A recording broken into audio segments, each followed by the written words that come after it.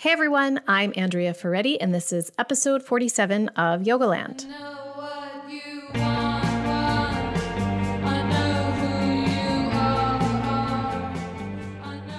I have such a treat for you today. My husband, Jason Crandall, is going to be the one doing the interview. He interviews Sebastian Brosch, who is a yoga teacher. Sebastian's based in Oslo, Norway. He grew up in northern Sweden, and he is also a two-time Brazilian Jiu-Jitsu world champion. So this guy is fierce. Sebastian is also really passionate about yoga as a complement to Brazilian Jiu-Jitsu training, and he started a subscription site for this very niche. It's called Yoga for BJJ, and has yoga videos specifically geared toward improving your Jiu-Jitsu skills. So Jason gets into Sebastian's story, and it's pretty shocking to hear that before Sebastian discovered yoga, he was so injured. He had a hard time working and walking and sleeping and all of those horrible things that come with chronic pain. And he was young. It's fun listening to them. It's fun getting into the male yoga psyche. They talk about the difference between overt competition in sports versus kind of the hidden competition that can happen in yoga.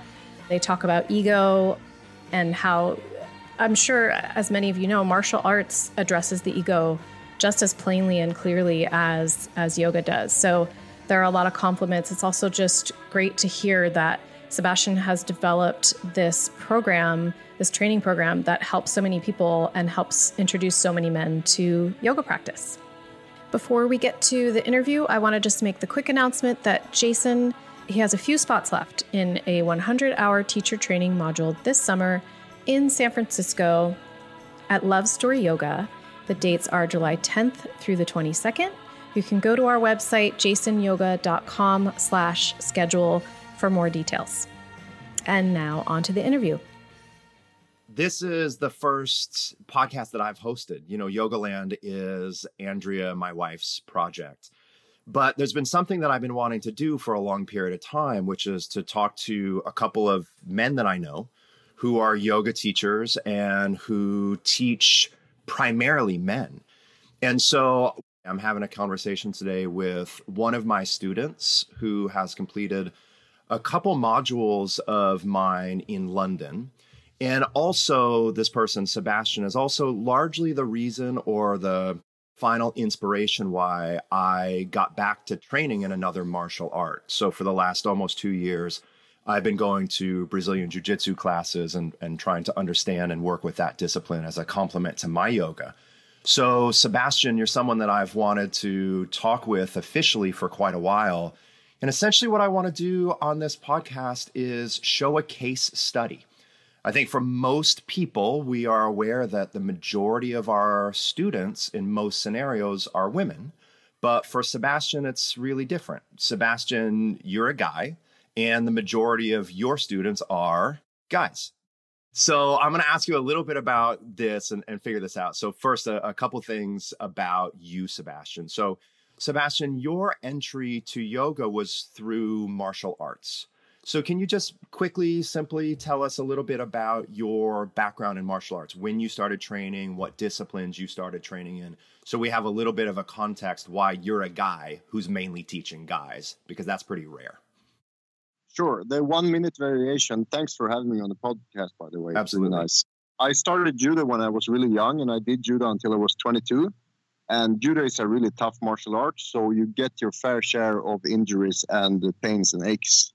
So when I found that there was something called Brazilian Jiu-Jitsu, which was much more technical and much softer than judo, I made the switch almost instantly. So Jiu-Jitsu there is no striking, no hitting, punching, kicking. There is just grappling like you would do with your sibling when you're trying to figure out which one is the strongest. And if you would do that for a long enough period of time, you would evolve into actual jiu-jitsu. So that's right. what I do now. Even jiu-jitsu, even though it's jiu-jitsu means the gentle art in Japanese, but it's far from true when you're at a competitive level. My experience is that it's not particularly gentle. Because we do live training, because we do stuff that actually works in a live situation, like a real scenario. So you're fighting someone who is fighting back. You injuries in jiu-jitsu as well when you do it full time. And I was at a point where I had a degenerated disc in my lower back, which was really bugging me outside of training. When I was warm and training, it was fine. Not really fine, but I could train. But outside of training, at one point, I was so stiff in my hips and my lower back that I couldn't even take on my socks without taking extreme measures to get the socks on my feet. And that was in your early 20s? That was when I was 25, 26, yes. Yeah. That's too early to have that degree of pain. I mean, it's not too early to have that degree of pain, but when you're that age and you have that degree of pain, you start to really take seriously the long-term physicality of your body and what do you need to do in order to rectify this discomfort. Yeah, when I'm 26 and I look at 70, 80-year-old people who can do gymnastics and are just so comfortable in their own skin, at that point, I realized that I was doing something wrong. Right. So let me take you back. I'm not going to stay with it too long, but when you say you started training really young in judo, how young were you? And then what was the frequency of your training? How many classes per week and for how long? So I started when I was 7. I had a mild case of, I would say mild, but my parents would probably say severe, a case of not being able to sit still. Yeah. I started judo when I was 7. I did judo for 2 to 3 times a week until I became 16. And from 16 and on, I trained 5 to 8 times a week. 5 to 8 times a week. And you were competing pretty consistently. Absolutely, yeah. I did most of my competing when I was 16 to 19. Maybe 20, 30 tournaments a year. 20 to 30 tournaments a year. Yeah. And then you started training in Brazilian Jiu-Jitsu, which is an intense discipline, but a little bit more forgiving for the body than judo when you were 22. Yes, exactly. And then a few years later, you were dealing with physical pain. You were dealing with a lot of disc degeneration and discomfort. So the day-to-day physicality of your life was impacted by the sport that you had been doing. I was working as a kitchen assistant, cutting vegetables and so on. And I started out full time, and then I just gradually went down to 1 working day a week because bending over, I was a little bit taller than the working bench I was dealt, and the pain was, I was so stiff and I had so much pain that I just quit working at that point. Okay.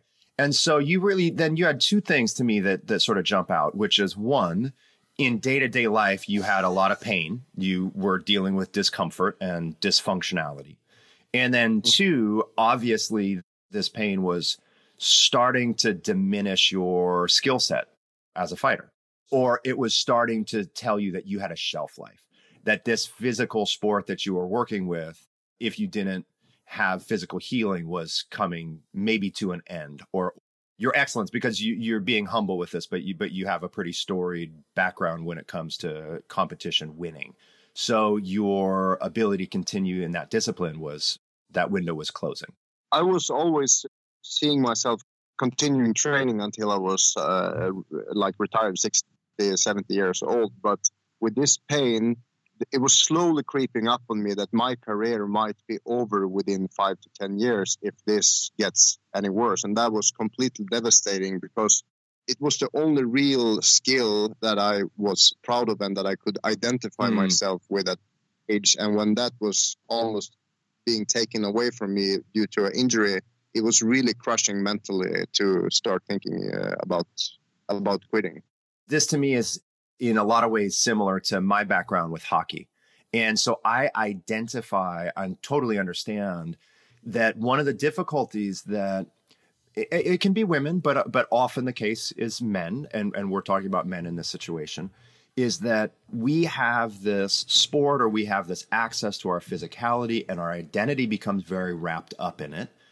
And then late teens, early 20s, we start to burn out and we start to deal with the injuries that were created through that physical discipline. And it's not only a physical discomfort, but it's a psycho-emotional loss because that's our identity. That's what we've engaged with. That's where we've defined our sense of worth. That's where we feel strong and confident and motivated and able-bodied. And so the physical pain, in some ways, at least for me, with the injuries that I have, because I have a similar physical injury background and access to yoga, in some ways, the physical pain is less scary than this psycho-emotional feeling of loss of, oh, I can't do this anymore. Then who am I in this situation? Jiu-jitsu hurts a lot, as you know. When someone puts 200 pounds of weight on top of your ribs, it hurts. And it hurts probably more then and there than your actual knee injury or your lower back disc pop.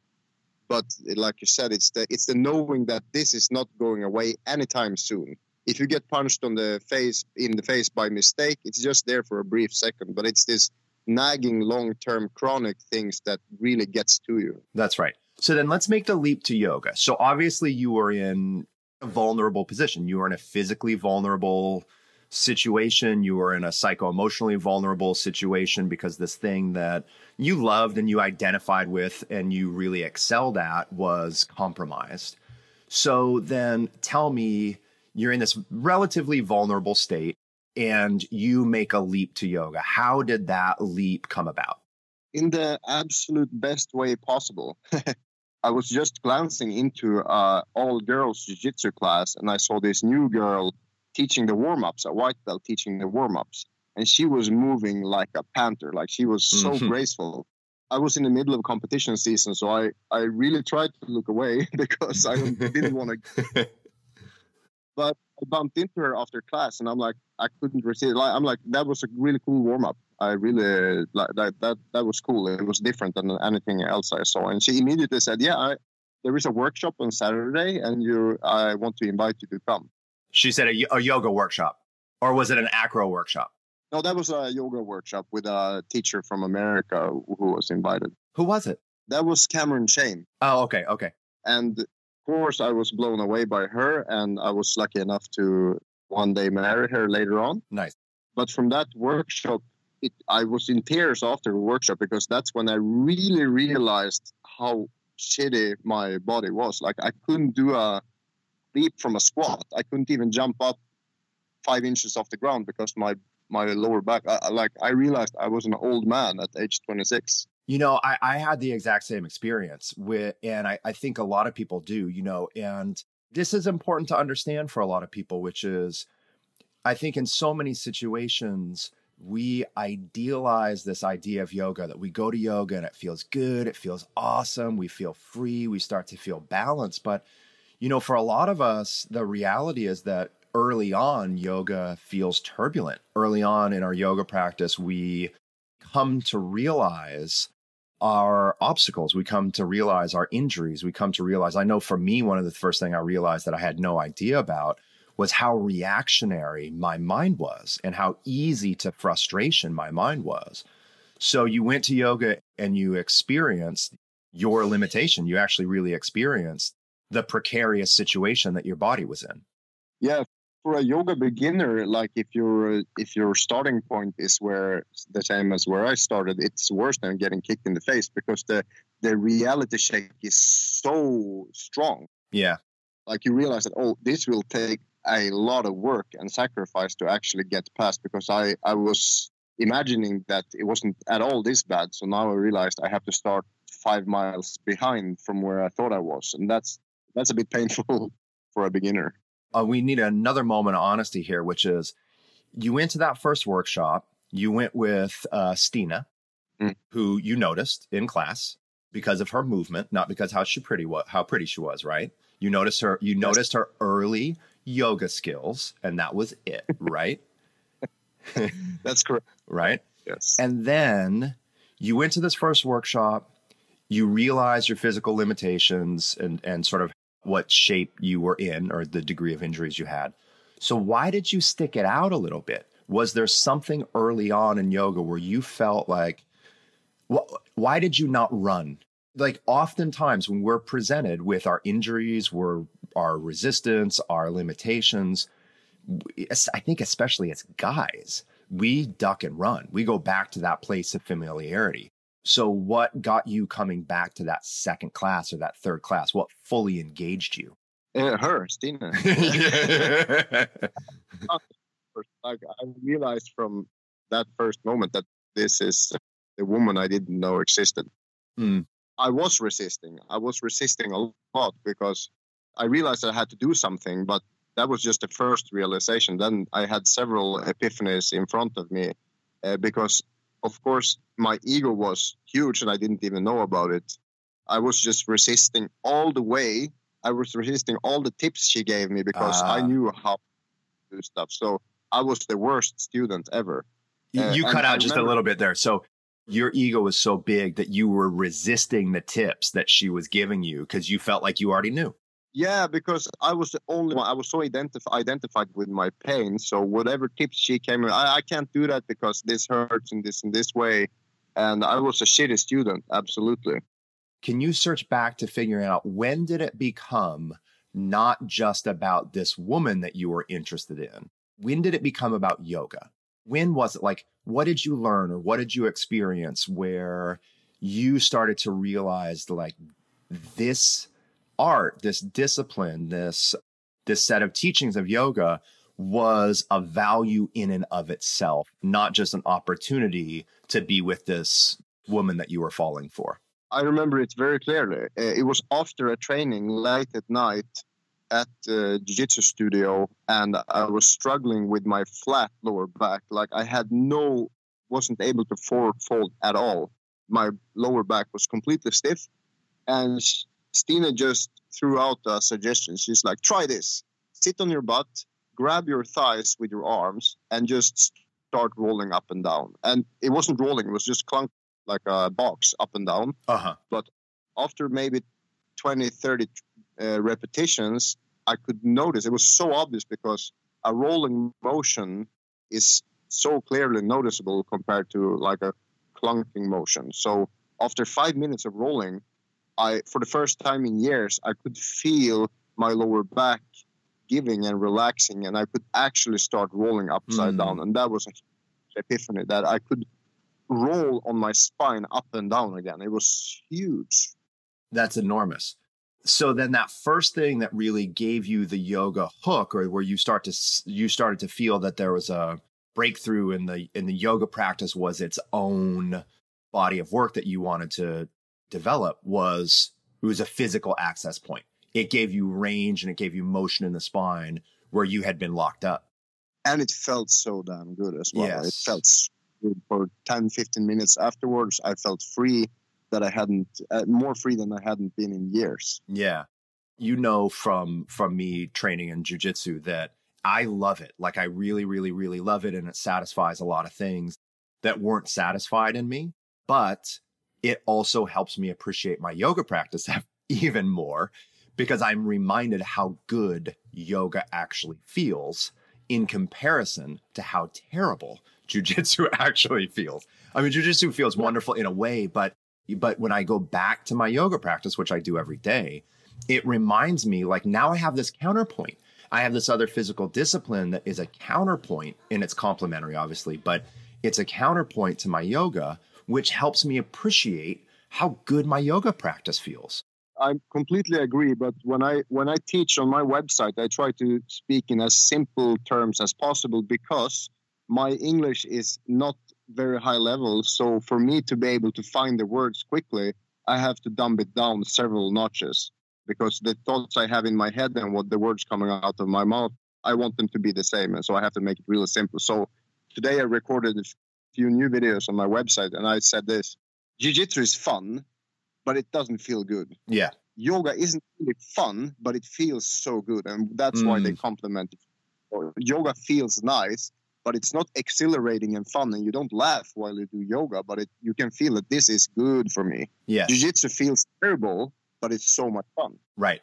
So I'm going to get to that in a second. There's one more question about your sort of transition into yoga that I want to ask you about. And then I want to get to what the lead of this was. You're a guy teaching guys. So I want to get to there and have this conversation go into your website and training Brazilian Jiu-Jitsu people to do yoga. But I have one more question for you, which is you had engaged with and you had identified yourself as a competitor, right? Because judo and jiu-jitsu are competitive and you have tournaments.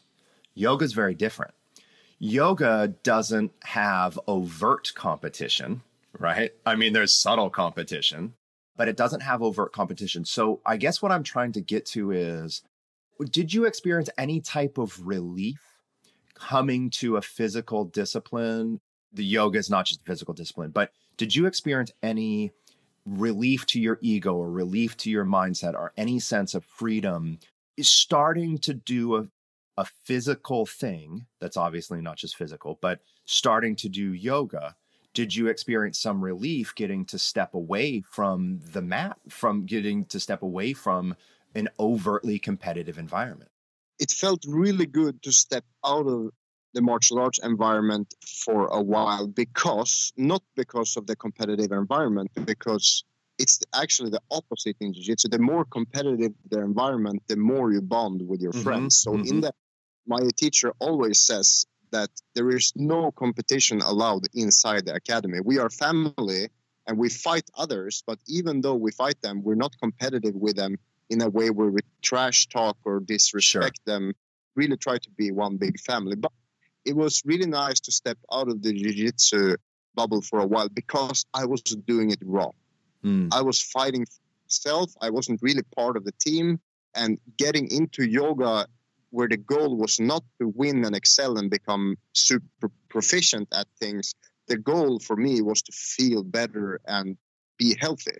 So that was really, really good for me to step out of it. And in yoga, it was just about getting better and feeling good, not about showing the world how tough I was.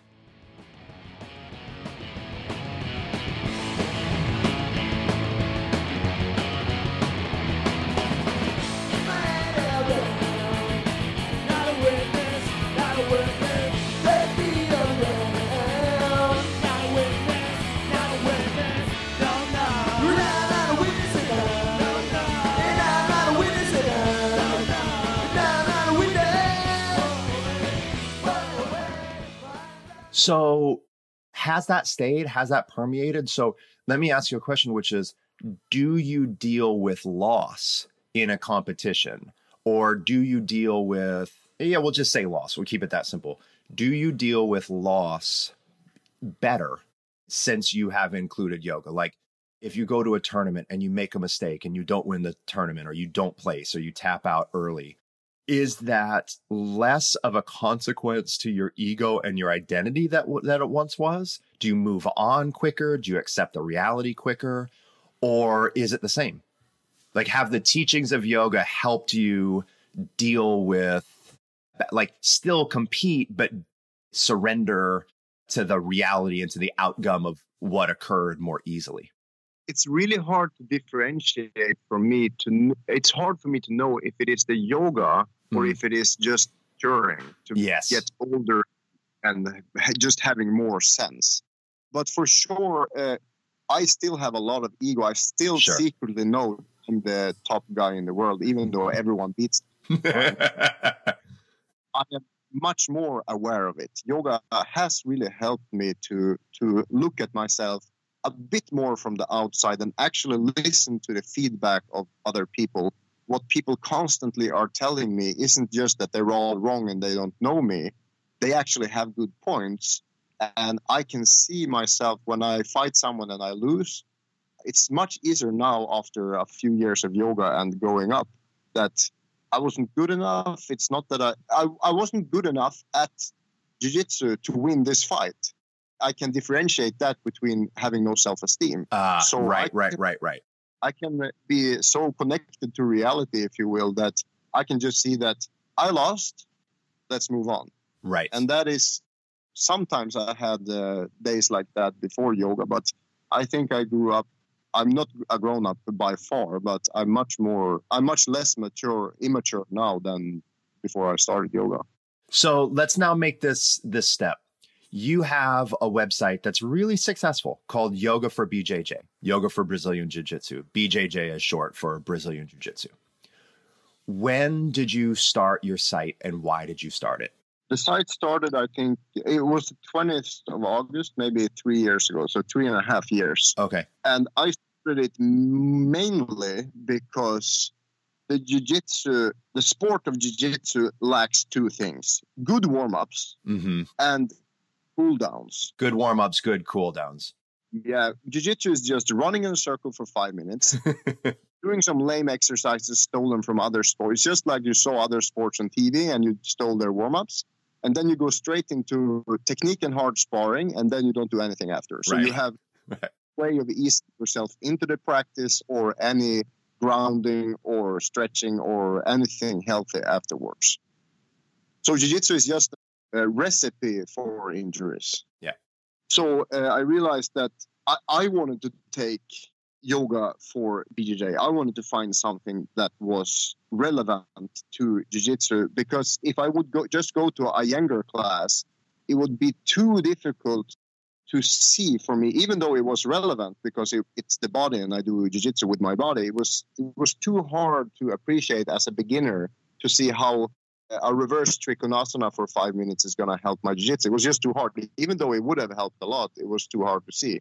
So when I realized that nobody else is doing it and no one else is probably going to do it, then I just have to get started myself. Even though I was new in yoga, I understood that I know 100 times more than the average jiu-jitsu person. So I can just teach them sleeping pigeon and a squat, and they will be way better off than without it. Right. So the goal wasn't to teach yoga to existing yogis. The goal was to teach yoga to existing practitioners of Brazilian Jiu-Jitsu, which is a totally different thing. Yes, to people who desperately needed yoga to stay in the sport. So you started an online service-based streaming site, and was the focus to provide warm-up and cool-down supplements and give people things that they weren't getting in their classes. Exactly. That's it. Okay. And then you grew in content and you grew in scale. So tell us about how many classes exist on Yoga for BJJ. I recorded 6 more today, and I think there are about 200 different videos on the website as of today.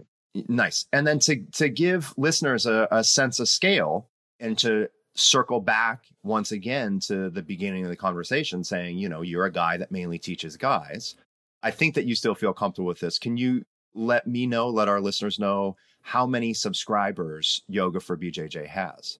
Today we broke 1,700 members. Nice. Congratulations. So, thank you very much. And what's really nice is that a few months ago, maybe a year ago, I installed a chat bubble on my website, a program called Intercom. So where people can just leave feedback straight into membership system. So now it's very easy for me to get feedback. So I can send out automated messages like, hey, I can see this is your 20th session. How is it going? And that has been huge for me to actually get feedback on what videos I should post, what problems people are having. And I also get a lot of feedback from people who just, for them, it's just magic. They do 3 sessions and they feel like they got a brand new body. And for me, that is so motivating to keep going that some people get tremendous results in just a few sessions. You have 1,700 members. What percentage of those members would you estimate are men? I have pretty sharp data on that, and it's at least 95%. 95%? Yeah, 90 to 95%, yeah. So there's at least 1,500 men that are practicing yoga in this context that very well could not be practicing yoga in a different context, right? I mean, we shouldn't say that there's 1,500 men that are practicing yoga because of Yoga for BJJ, and there's no way that they would ever practice yoga in any other circumstance. But maybe there isn't. You know what I mean? Like, I think the reason that so many men are drawn to Yoga for BJJ is because they're overtly using the yoga practice to support their primary physical discipline. And I think the other thing for it is just speaking as a man and knowing what it was like for me early on in my yoga practice, we're afraid of embarrassment. We're afraid of not knowing. No one wants to go in front of a group and be in an audience and not know what to do. So, it's a pretty basic psychology that most people, including especially most men, don't want to set themselves up in a physical environment where they feel unable. That's a difficult pill to swallow. So your website provides people with specific outcomes because they're trying to use yoga to benefit their body and their training. But also it's an access point probably for a lot of men that might not feel comfortable going into a yoga studio. Absolutely, yes. I also think price is quite relevant because people pay for their jiu-jitsu subscription already and a yoga subscription at a local studio. It's quite unlikely that people live close to a yoga studio. A lot of my members are from small towns, so they would have to go to jiu-jitsu and then to a yoga studio and pay the same or even more for a yoga studio. And my subscription is about the same as one drop-in yoga class. So I think that's huge too. But what you're saying about, for me, it was a real smack in the face to go to my first yoga class. And if I wouldn't have fallen in love with the teacher, I'm not sure I would have. I think that's the same for a lot of guys, that if you can't even touch your knees and even less touch your toes on the first training, most people, that threshold is so high, that hurdle is so high. So most people just try to find something else that might, the hurdle is too high for them to continue, I think. I have another question about your demographics. So 1,700 members, 90 to 95% of them are men. Probably a lot of those men wouldn't be practicing in other situations. Do you have a sense of their age range?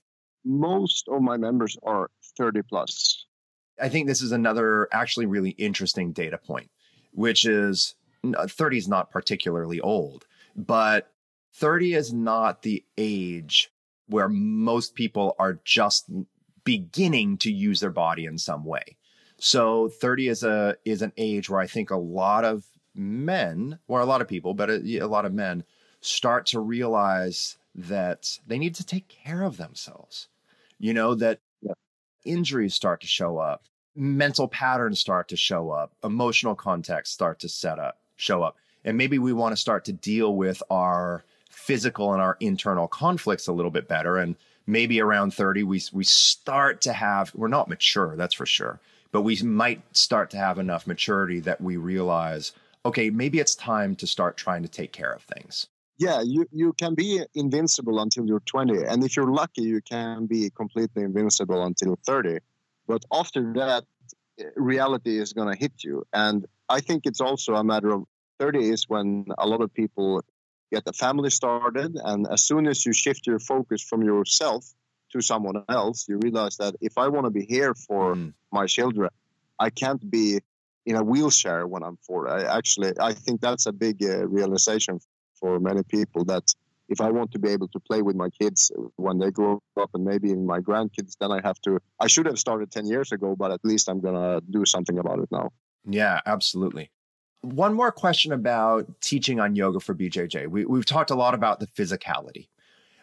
Do you, in your classes on yoga for Brazilian Jiu-Jitsu, is something I talk about in class, right? Which is the psycho-emotional and the spiritual dimensions of yoga. You can either see them as implicit to the physical process, meaning you do yoga and guess what? You're going to have psycho-emotional change and development. Or you can take a different track and you can say, no, the psycho-emotional spiritual dimensions of yoga are not implicit to the physicality. And we need to try to address those, or at least package those, and teach our students more overtly some of the more subtle, nuanced, philosophical, spiritual dimensions of yoga. So obviously, this is yoga for BJJ, and yoga is also a physical discipline, and we've talked about the physicality. But do you ever overtly, I don't want to say spirituality necessarily, but do you either address the spiritual dimensions of yoga or even just the way I think about it, which is the human dimensions of yoga, the non-physical human dimensions of yoga?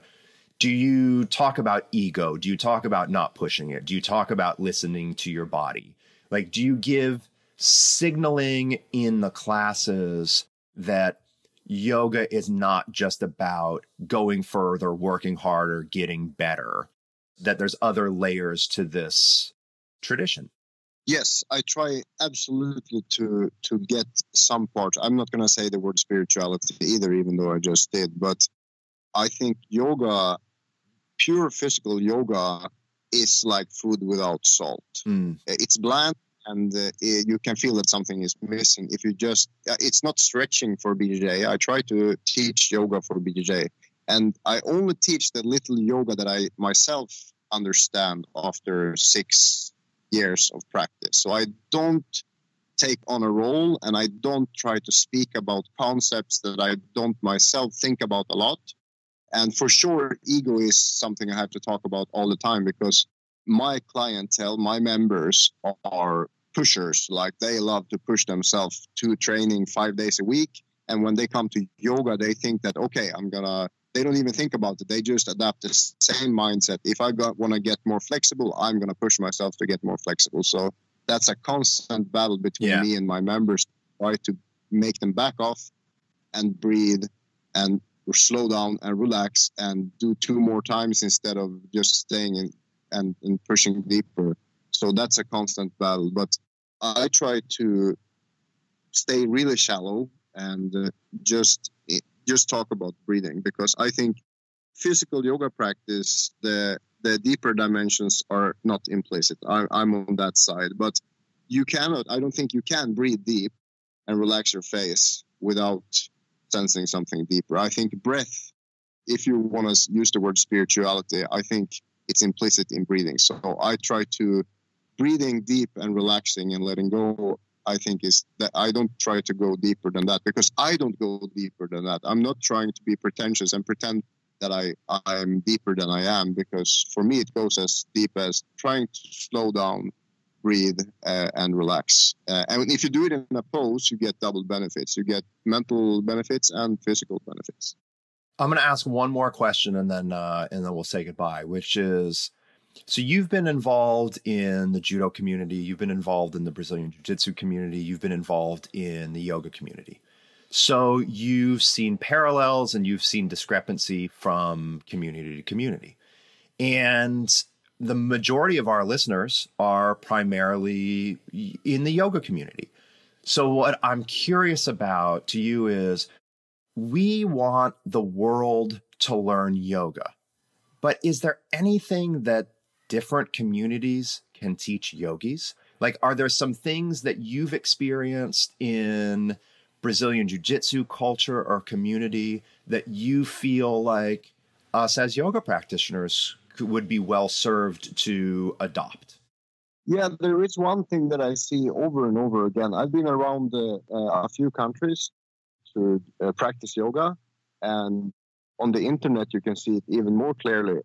In jiu-jitsu it's a very obvious hierarchy. The people who have trained longer and have higher grades, they kick your ass. Right. And they have belts that tell you exactly where they are in the hierarchy. Belts and champion titles. So you know who's top dog and who's bottom feeders. And it's not like the Indian caste system where you look down on the bad ones and look up to the ones. There are, of course, cases, but I'm speaking generally here. We try to respect each other. Doesn't matter where you are on the scale. And there is a scale, and that makes it easier to relate to. And I think the yoga community struggles with this because there is no set hierarchy. We say namaste, that we're all on the same level, but then again, we're modern human beings and we compare ourselves to each other. And there is a lot of subtle competition. I'm not going to go too deep in it, but online you can see people copying each other and competing with each other. It's so obvious when you're on the outside, but even if you compete with your yogi peers about more followers or more people in your class or whatever it is. You're not supposed to do it. And everybody knows you can't really do it because it's not yogic enough. So you try to kind of smooth it over with some quote or something that when you come from another community and you see the yoga community from the outside, it's like you don't really have to care so much about what everyone else is doing, and you don't have to compete with them and try to out-yogi everyone else. It's not like just because you happen to live closer to one certain yoga studio of one style and you took your teacher training there, it's not like you have to act like that is the royal way, or just because you made a choice doesn't mean everyone else made a bad one. And this one I see a lot. It can be spiritual yoga versus handstand yoga. It can be this teacher versus that teacher. And even though I think the yoga community could ease off a little bit on being so competitive. And if you're competitive, at least realize that you're competitive and embrace it instead of trying to smooth it over with hypocrisy. Yeah. This is interesting. And this is difficult to have a conversation around, but just like what you said, and I'll sort of wrap it up and keep it simple, which is it's interesting to me when I go train, it's interesting to me that in some ways it's less competitive because it's overtly competitive. Like there's a clear hierarchy. And not only is there a clear hierarchy, but there is also the opportunity to overtly test your skills against the other people in the room for at least 30 minutes.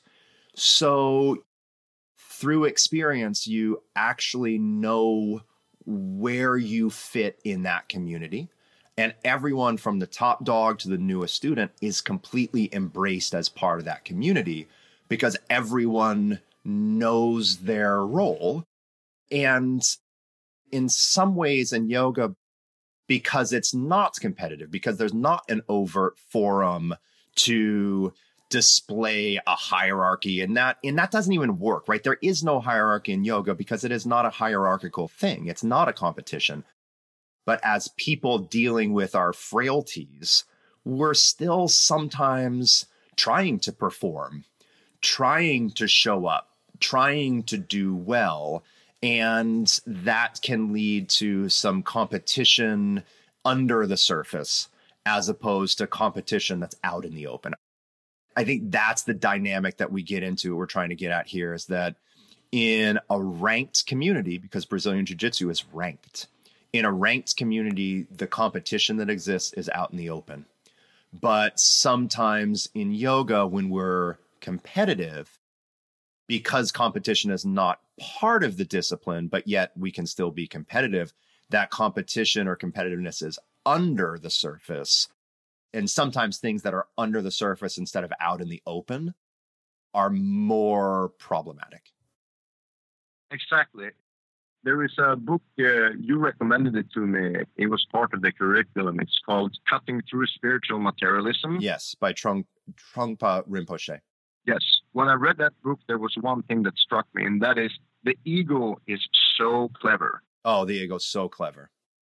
Yeah, the worst position you can put yourself in is thinking that you don't have an ego or that your ego is not very strong, because that's probably when it's as the strongest. So if you pretend like you're not competing, you are probably the most competitive of all people. And just because you're doing yoga doesn't mean that your ego automatically gets weak. I think yoga could even strengthen the ego if you're not aware of it. There's a lot of teachings, even in the traditional Hatha Yoga texts, that essentially warn against this, that say yoga misapplied, yoga misunderstood is going to create greater neurosis. It's going to create greater problems, and it's going to strengthen the ego. So absolutely. I mean, this is not, we weren't the first people to figure this out, but yeah, I think that the way that Rinpoche writes about that, he says exactly what you said. He says, look, the ego's really clever. He calls it raw and rugged. And he says the ego's raw and rugged, and it's not going to be sublimated. And so you have to deal with it. You have to relate to it. You have to understand it, and you have to work with it instead of pretending that it doesn't exist. And when you're in Brazilian Jiu-Jitsu, it exists. It's on the surface. It's right there. So you can't pretend that it doesn't exist. You have to work with it and respect how to manage it. Whereas if in yoga, if we're in denial of it instead of trying to relate to it, then we might have a little bit more difficulty managing when it flares up. All right, Sebastian. Well, I want to thank you again for coming on the show and for just giving us a snapshot. You know, like I had said, I when I was thinking about talking to you, I was thinking about, well, I want to do it broad. I want to talk about yoga for men. How do we use this case example to talk about how to get more men to yoga, blah, blah, blah.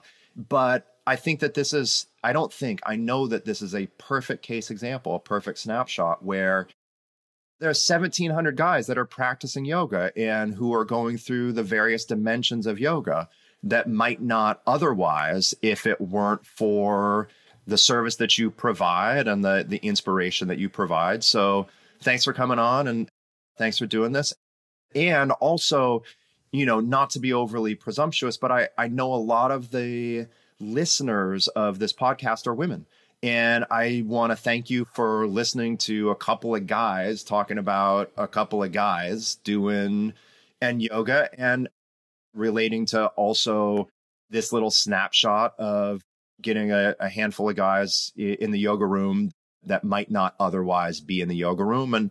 And also to taking the time to try to understand and hear about a little bit about what makes us tick and what makes us thrive. It's important that everyone understands this little snapshot of modern yoga. So thanks again, man.